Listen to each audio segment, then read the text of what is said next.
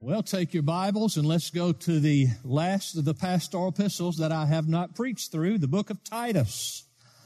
The book of Titus. I've entitled this exposition, Beautifying the Bride, Part 3. Because 1 Timothy was about the local church, the bride, being proper in function and in fashion. And 2 Timothy was about beautifying the bride, the local church, in her function and in her fashion. And then Titus, likewise, is about beautifying the bride. And so I thought about it. Actually, this is the second message I've prepared out of Titus. I prepared one on the first few verses of the book. And then as I looked through the book, I found out, nope, got to do something else. So I set that outline aside and I went to this section. So this will be our introduction to Titus. Introduction to the book of Titus, and the subtitle is The Supreme Thing. The Supreme Thing. As we talk about the introduction to Titus, I want to use Titus chapter 2, verse 14, because I'm convinced it outlines, sets forth the supreme issue that Titus is all about, and that God is all about. Titus chapter 2, verse 14. Paul writes to Titus on the Isle of Crete, and he says, who gave himself, that's Christ Jesus, for us to redeem us from every lawless deed and to purify for himself a people for his own possession, zealous for good deeds. Now, of course, the author of this book is the Apostle Paul. Titus is the audience of the book. But before we get there, let me just say that it was penned likely between 62 and 64 A.D., between Paul's imprisonments. Paul was likely in the city of Corinth. Now, actually, we don't know near as much about Titus as we knew about Timothy. He's a young man, but a proven disciple and a fellow worker of the Apostle Paul. He ministered with Paul in several places, but particularly on the island of Crete, one of the Greek isles. And Paul left him in Crete so that he might strengthen the churches and put things in order. We do know that he's mentioned 9 times in 2 Corinthians where he's called, quote, my brother, end of quote, and quote, my partner and fellow worker. So that's the author, the date. The audience is Titus. Of course, as it was written to Titus, it's also written to the local churches on the island of Crete. As Titus would take the truths Paul wrote to him and preach them and teach them to the churches there.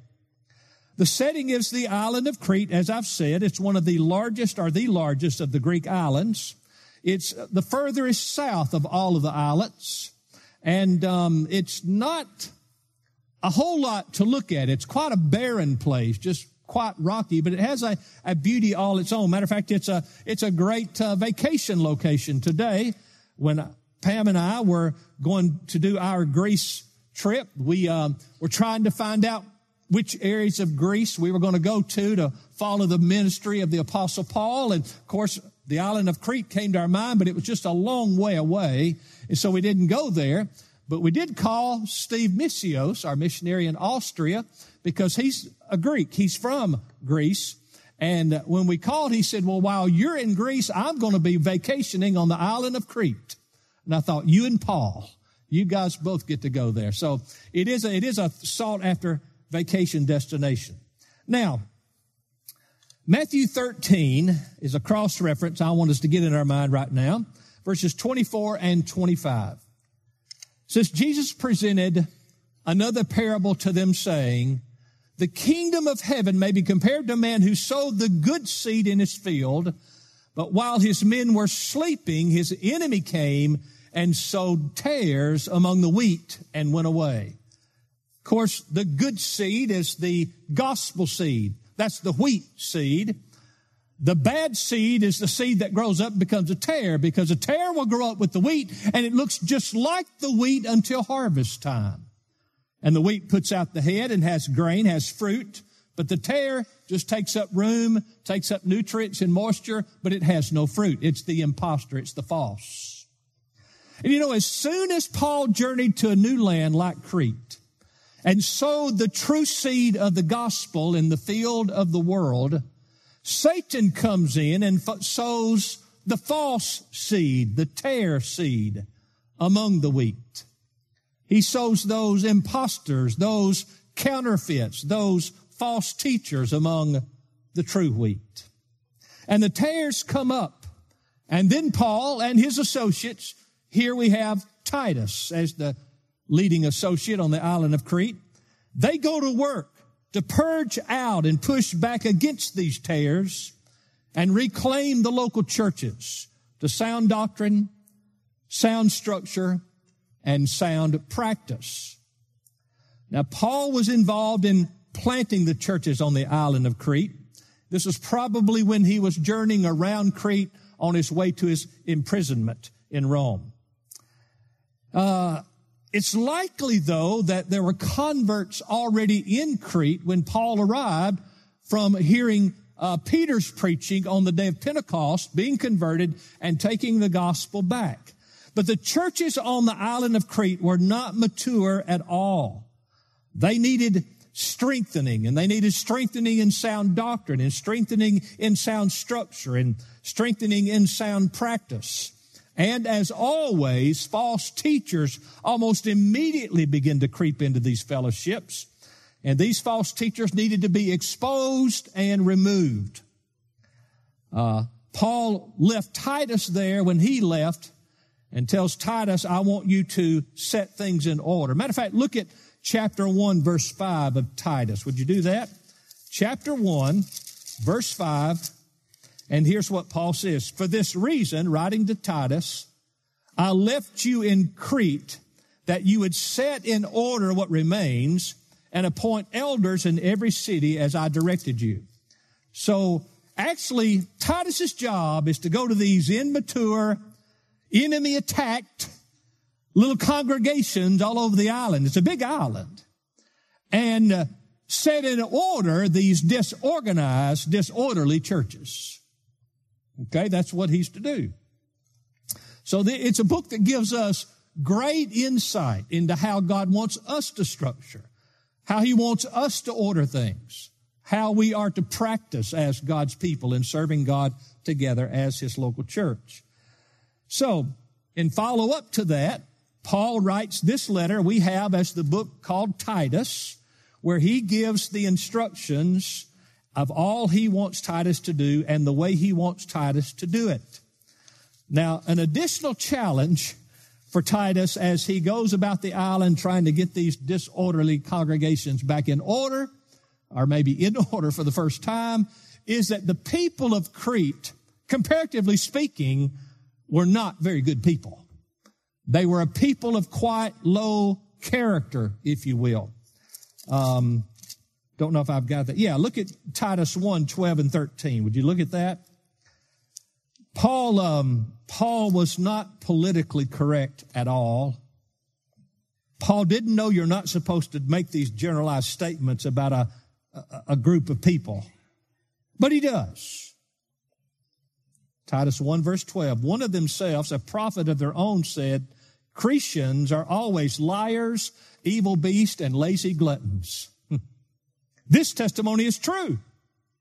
For this reason, reprove them severely so that they may be sound in the faith.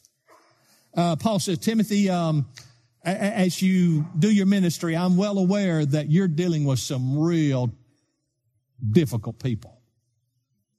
I mean, lying is just a part of the culture. It's just a part of what they do. They're lazy and undisciplined. They're gluttons. They're just a people of low character compared to other places, even in Greece. So that's going to make building a pure and holy and disciplined and church of high character, building that kind of place is going to be a special challenge. Would you like to take this challenge? That would have been a difficult challenge. So Titus, a young man, however, like Timothy, a longtime associate of Paul, has his hands full. And he doesn't have a long time to get the job done because Paul writes him here in this letter and says, when our fellow associates, Artemas and Tychicus, come, I want you, Titus, to leave it with Artemas and Tychicus, and you come to Nicopolis and join me in the work there. So you might outline the task this way. Timothy, you're to silence and remove false teaching and false teachers from our churches in Crete. You're to clean up the bad behavior, the low character of so many of the new believers in these churches. And then you're to bring the churches to proper order and function. All right? My heart goes out to Titus because I've been doing this for 43 years. And I'm not finished. I'm not finished with me. And I'm not finished with you. But we can say there are certain, shall we say, levels or so that churches ought to get to where they're not dealing with the kind of low base immaturities and cultural deficiencies that the Crete churches were dealing with. They ought to move past some things and get on higher planes as we go forward. Now, in the back of all that's going on here, in the back of all this work, the question should come to our minds. What is the purpose of God in the book of Titus? What is the purpose of Titus as he ministers in Crete? Or what is God's purpose in Paul writing this letter to Titus and writing the letter to us? I mean the great purpose, the supreme thing, as I said, I subtitled this. What is the purpose of God, the primary, the foundational purpose of God in the entirety of Scripture? Well, as in many other places in the Scripture, the key is in Titus 2:14. Let's look at Titus 2:14 again. I'll read it and then we're going to unpack it, okay? Paul, writing to Titus, reminds him of the foundational theme and purpose of all that we're about as Christians, who gave himself to redeem us from every lawless deed. And here's what I want to emphasize: and to purify for himself a people for his own possession, zealous for good deeds. Now let's unpack it a phrase at a time. First of all, it says, just Jesus came and gave himself. He came and gave that which is beyond all price or all value. He said parallel things in Galatians 1:4, for example, who gave himself for our sins. In Galatians 2:20, who gave himself for me. In Ephesians 5:25, Christ also loved the church and gave himself for it. He gave himself to this end, that he might have for himself a people for his own possession. That's in back of everything. That's the great river all the other things and boats and vessels of Christian practice float upon. He came and gave himself for us, the next phrase is. He voluntarily gave himself, but he vicariously gave himself for us. He didn't just give himself to splash an opportunity out there. He gave himself for us. Vicariously, that's in our place, in our stead. You see, our condition of bondage in our lawlessness had to be undone if he was to secure for himself a people. It's God's motive in God's heart that I will have a people that led God to send Jesus to give himself that we might be purified from every lawless deed. You've got to get back to that God-centered view to get what's going on. He rescued us from the power of sin and law, that is, that bondage, that we might have new power that he would place in us, the power to love and serve him as our Lord and King, so that we have now a new bondage, which is a bondage to our loving Redeemer. It's a blessed bondage indeed. The phrase continues on, that he might purify for himself. It's a key phrase in all of Scripture. He purified us that we might be his own people. I might not say it's a phrase in all of Scripture, but it's a truth bore out in the totality of Scripture. That God's primary means, his primary goal, the supreme thing is that he might purify a group so that they might qualify to be his people. So he couldn't just go out and make a bunch of folks his people because you don't match him. You don't meet up to him. You don't qualify for him. You are offensive to him. You're a sinner before him. So he had to do something if he's going to have a people that would bring those people to a righteous state where they could be indeed his people. Now, look at the text again. There's two words here that, to me, this is the motivation for everything I do as a pastor and everything we do as a people. Who gave himself for us to redeem us from every lawless deed and to purify. Oh, that's just glorious in itself. But notice these next two words. To purify for their good, for their well-being. That's totally true and taught in Scripture, but not here. He gets us back to that God-centered, God view of things, to purify for himself. God saved you for himself. You've become a Christian because it delighted him. It was his good pleasure to do so. Banish the blasphemous, proud, arrogant notion that God did these good things, but I did a couple of good things, so now God's obligated by contract to take me to heaven. I got a good Greek word for that. Hogwash. Baloney. Foolishness. God did it all for himself. You are Grace Life Church of the Shoals for himself. We are purified that we might become his own possession. Notice how he words it there in verse 14. The last phrase of the verse, a people for his own possession. We're purified so that we could become his own possession. Becoming his possession is the outcome of his purification. And the outcome of his purification is to the end of his possession. And the outcome of his purification, so that we can be his possession, is for his glorification. Have I ever told you before, God is absolutely enthralled with himself. God is the only being in the universe that can look in the mirror and say, perfect! You're so beautiful! Because God is of such character and dignity and infinite worth and glory, he couldn't rejoice in anything less than God. He can't rejoice in you because you're fallen, but he can rejoice in Christ in you, and therefore rejoice in you because of what Christ has made you, worthy to be accepted in this holy triune God's holy presence. Are y'all getting this? All right, I don't have to start over. Too far in already.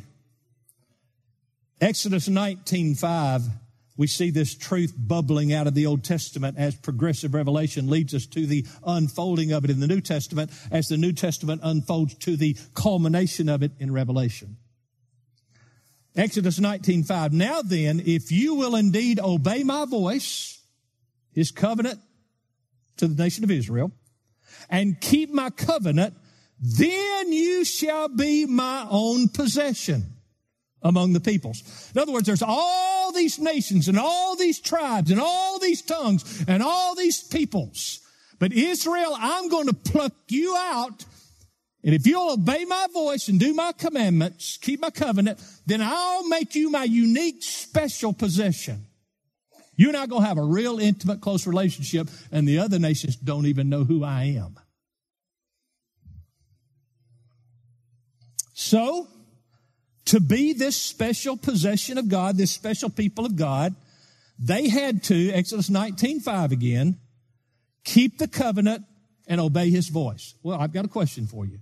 Did the nation of Israel keep the covenant And did the nation of Israel obey his voice? No. They failed totally. So God said, I'll have to get me a new Israel. I'll have to get me a new servant. Israel, the nation, would be my special, unique, peculiar, special possession. But they failed completely. So I'm going to need another one. Another one. Who does qualify? Who will keep my voice? Who will keep my covenant? Who will be as righteous as I am? So God sent his own Israel, Jesus Christ. You see, we keep the covenant and we obey his voice if we're in Christ. No. I don't mean in the actual performance of your human natural abilities. Do you obey his voice and do you keep his covenant? I mean, once you're saved, that special phrase that Paul uses over and over and over, in Christ, is so important. You are now, in God's eyes, a covenant keeper. And you are now, in God's eyes, one who obeys his voice through the merits of Jesus Christ. You're in the sphere, in the domain of Christ. And in him, you are one who keeps the covenant and obey his voice. Therefore, you shall be his special, his own possession. Exodus 19:5 again. Actually, that word possession can mean a special treasure. God says, out of all the peoples on the earth, I'm going to have a people. Now, God's love is so big, he splashes unmerited love all over all the peoples of the world, far beyond what any of them could possibly deserve. But God said, I've got a plan to have a people out of all those peoples. And they're going to be my special treasure. You ever held your newborn baby? Or even better, your grandbaby? Ain't nobody got to tell you this is a special treasure. Multiply that by infinity. And that's how God feels about you. God's not just holding his nose and dangling grace out to you and try to hold you by the hand and get you into heaven. Oh, no. In Christ, you are the apple of his eye. You are his special treasure.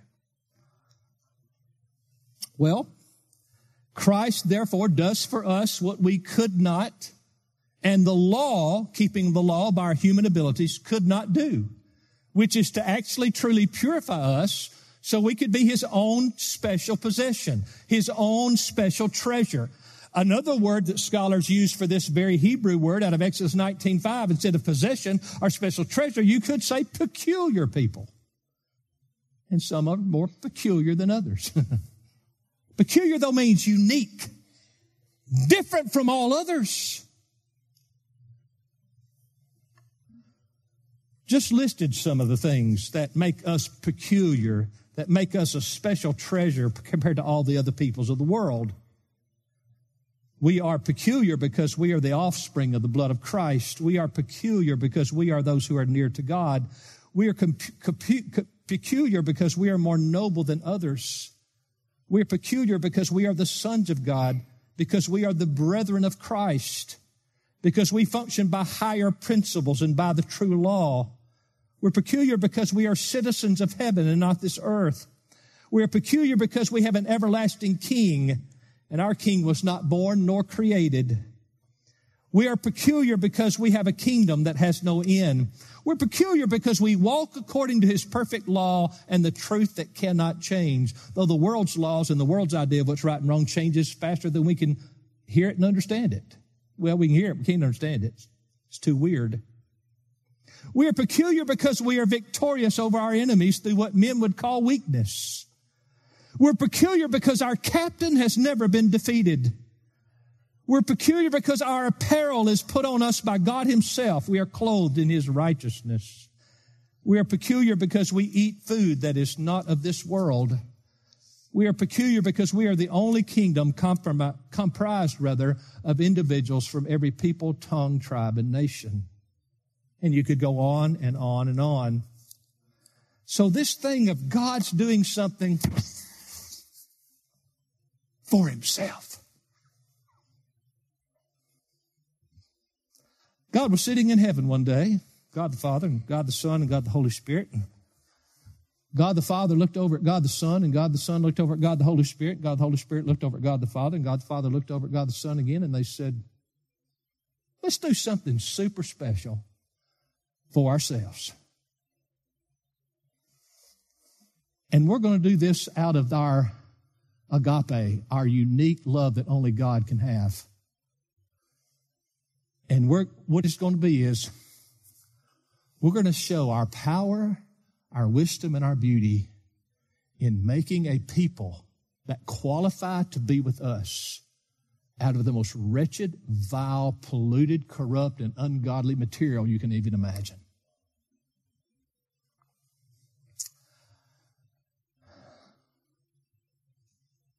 And he sent Jesus to procure the people. And Jesus never fails. So as Paul's writing to Titus, he says, Titus, I want you to get this that's in back of it all.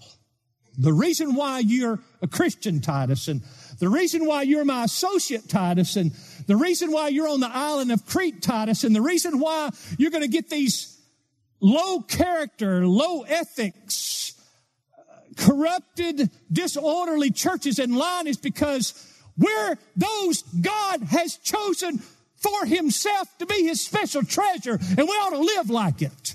We ought to look like it, and we ought to act like it. That's why we do what we do in the church, Titus. That's why I left you there to get them more in order. That's where the phrase Titus 2:14, I'm convinced, comes in at the very last one, zealous for good deeds. He's redeemed us from every lawless deed. And there's a lot of theological implications we're not going into. I'll do that when I get to verse 14 of my overall exposition, because I just want to bring out this foundational, the main thing, the primary thing, the supreme thing. And he says, God redeems us from every lawless deed, purifies for himself a people for his own possession, zealous for good deeds. The word good there can have the idea of being beautiful or proper. When the church walks with God, it's a beautiful thing. It's setting things right. That's why I say Grace Life Church of the Shoals is the oasis of sanity, because we are proper. It has the idea of being proper. We're functioning proper according to God's word and law in a world that's ungodly and totally improper. So this talks about good deeds for the church, and certainly that includes the totality of our lives, our home lives, our marriage lives, in the schools, in the workplace, in the cities, and in the public square, etc. We ought to do right, have good deeds. But in this context, it also means we as a people, a local church people, should be about doing this church thing right. That's what Paul's telling Titus to do, get the churches right.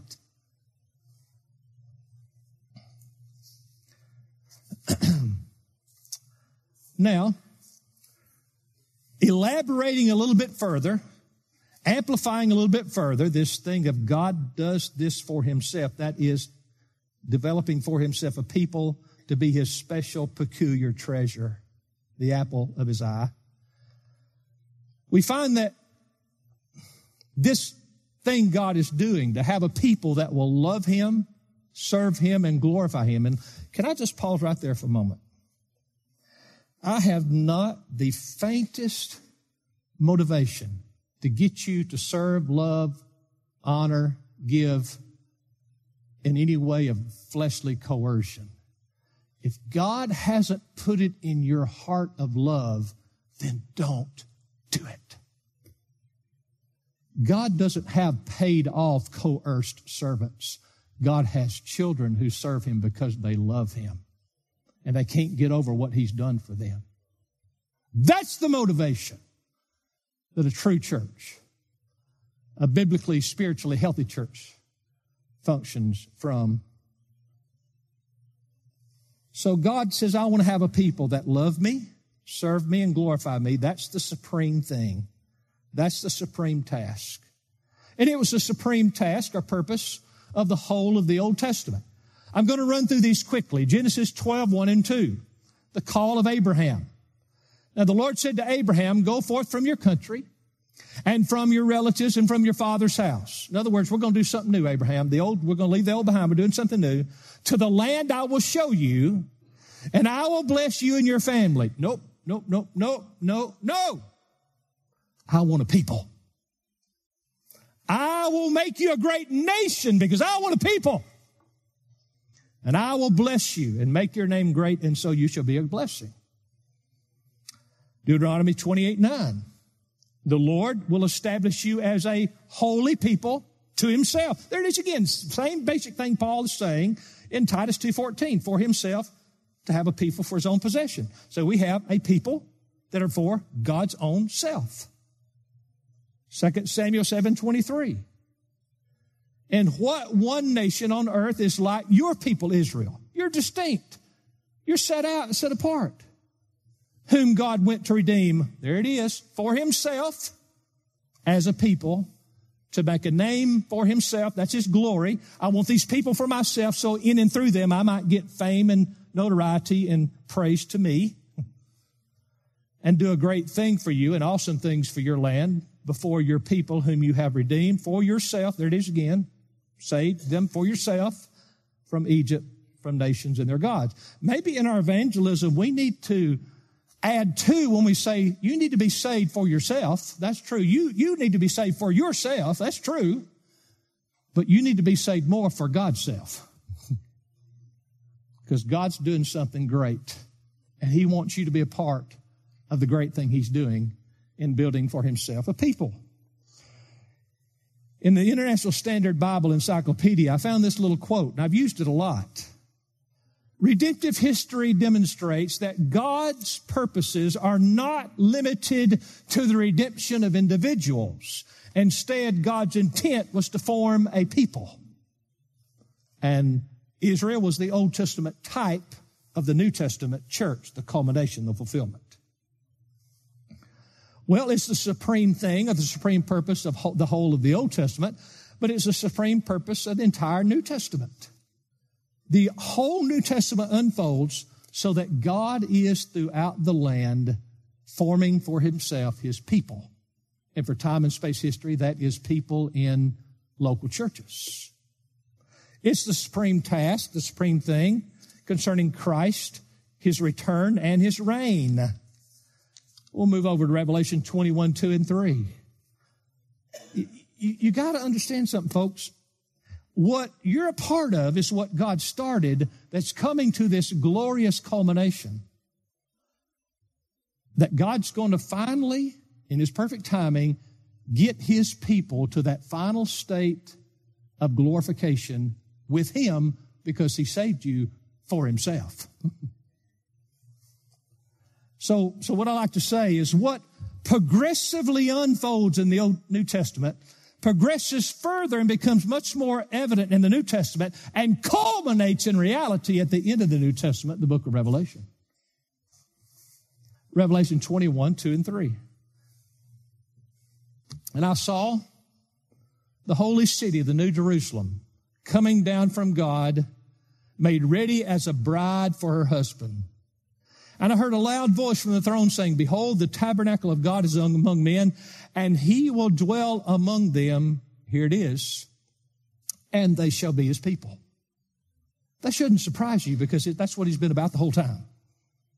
Securing for himself his people. And God himself will be among him. And there's some figurative language here.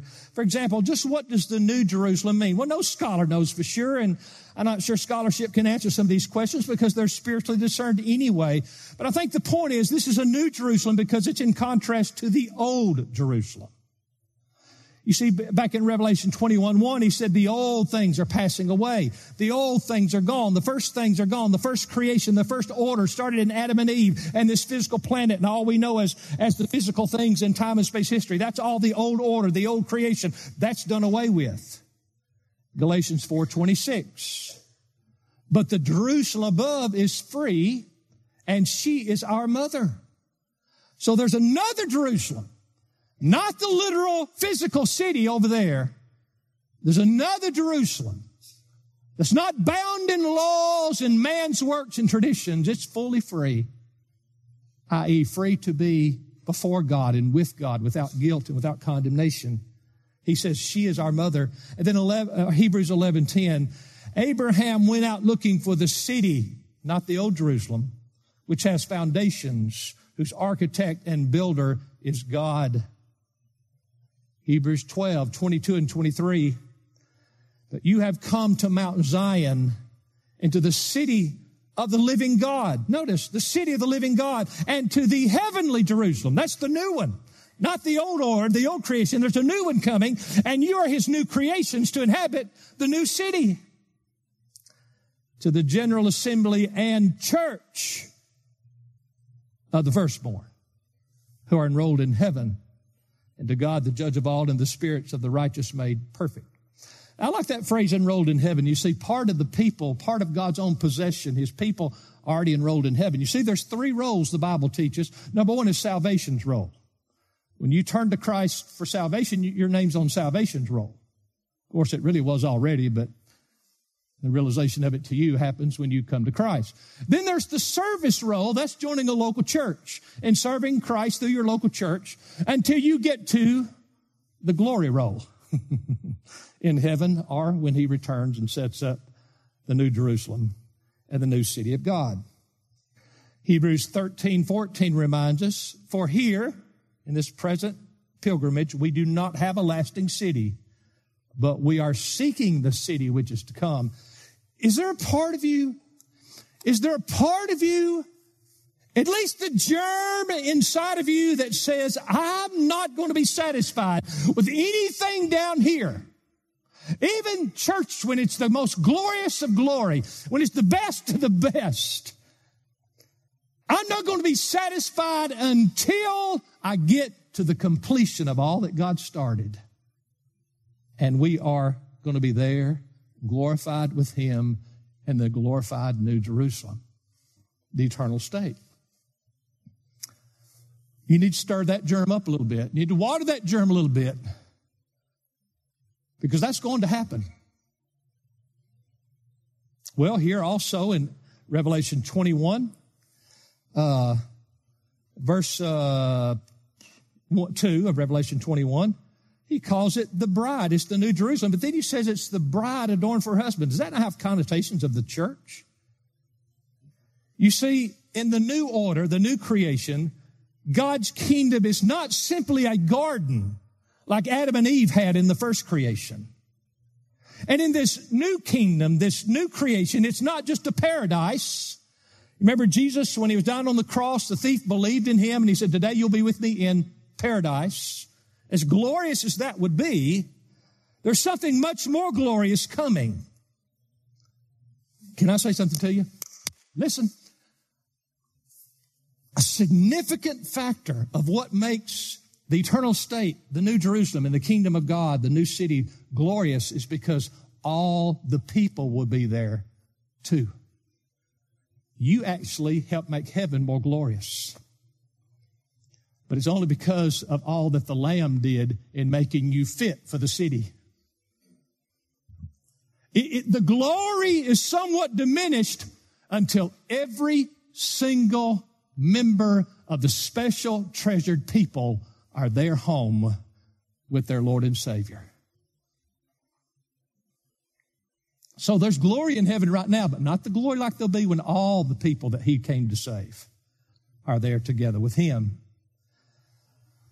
So this new order, this new Jerusalem, this new city is not a garden like in Eden. It's not a paradise. It's the city of God come to earth.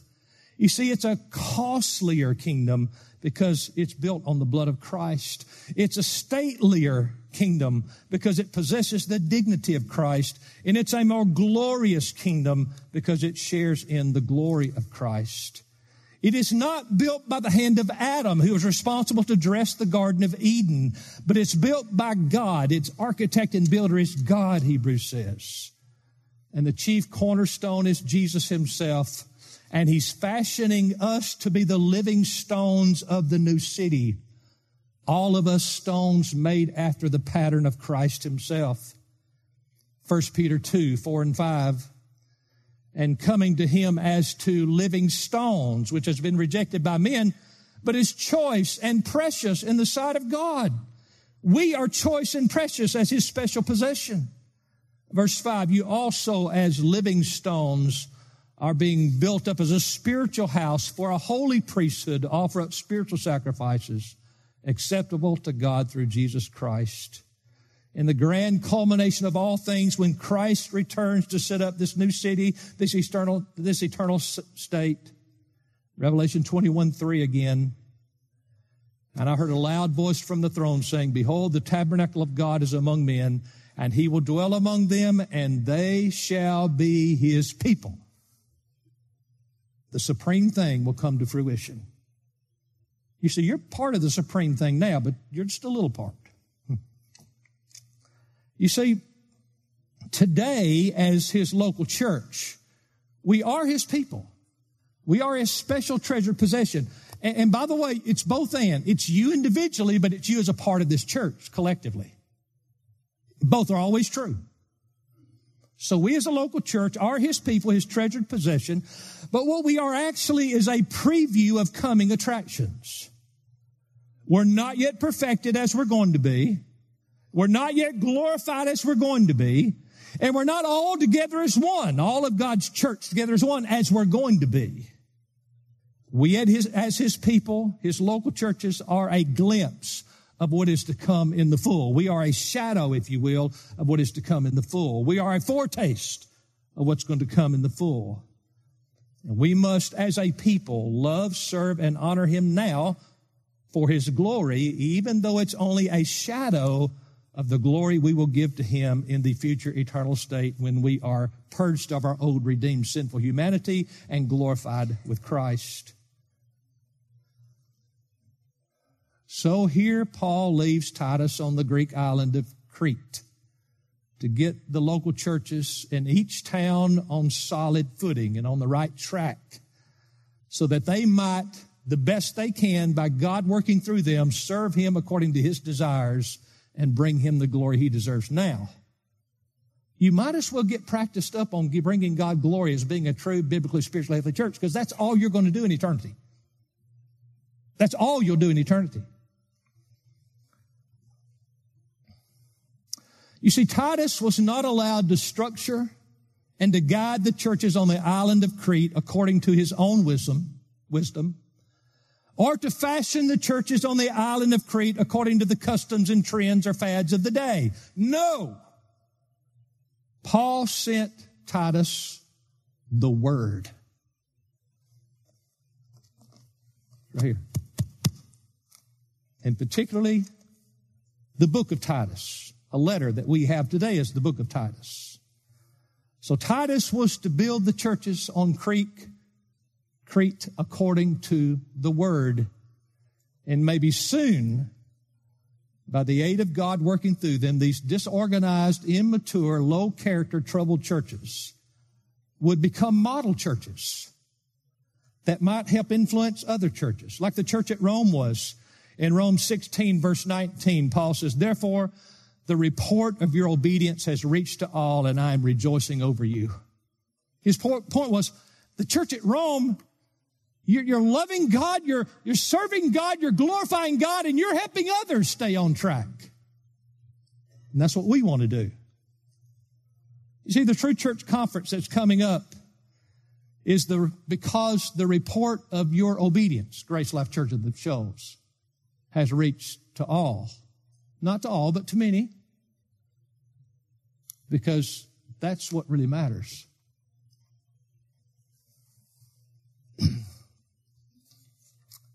If we will strive to, put the wheel illustration, if you would, up for just a moment. If we will strive to be sound in doctrine, sound in structure, and sound in practice, and that wheel imperfectly, because no human illustration can bring out all the dynamics of biblical truth. If we'll do that well, then look at the bottom outside rim, a church God uses as a pattern for others, which is what God said the church of Rome was being, and what ultimately I know Paul wanted the churches at Crete to become. So, Paul wrote to Timothy and gave him the supreme thing. Titus, I should say. I'll call him Timothy the whole way through here, okay? They should have had different sounding names and I would have gotten it better. So the supreme thing Paul writes to Titus is, Titus, God is purifying himself a people for his own possession. In other words, Titus, do you realize what you're getting to be a part of? Titus, do you realize the magnitude of what your task is? Now we, Grace Life Church of the Shoals, must be a true church, a true people, obedient people, living out the will, because it's Bible, nothing special about the will. The Bible's what matters.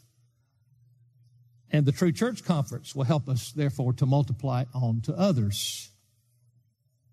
Now listen to me. If in life you miss the supreme thing, you miss everything. In life, if you miss the supreme thing, helping the church become all that God's called it and intends for it to be, then you miss everything. But in life, if you get in on this supreme thing, then you have it all and you miss nothing. I don't care whatever else you give up, whatever. If you get in on that, and there's this magnificent truth from Matthew that the Lord Jesus himself said,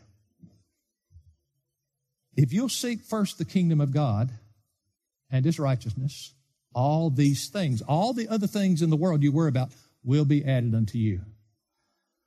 Get the supreme thing right. Get the supreme thing first. Now, and I mean this genuinely, you could have had a better pastor these last 4 decades. I know that. You could have had a better preacher. I know that. I don't think anyone would have worked harder to give you the main thing than I've worked, though. If you'll buy into it, not because it's Jeff Noblet. Well, Jeff, you came up with this purpose statement, these strategy statements and personalized strategic world missions, all this stuff. And I learned from other people too, by the way, in doing that. You've put all this together and we're doing all this stuff. That's not what it's about. It's about that it's all from the book. It's all thoroughly biblical. If we'll give ourselves to that, and there's no better way to give yourself to that than to be all we can be during the True Church Conference for the glory of God. Now, if you get to the judgment seat of Christ and he says, you missed it, you say, Jeff Noblet. He's the problem. I did what he said to do. He showed us in the Bible. That's what we did. If God says you missed it, then I'll step up and say, Lord, it's all my fault. That's why I'm always open. Show me the book. Show me where we've missed it in the book and I'll change, because it's not about me. It's about the old truth that never changes.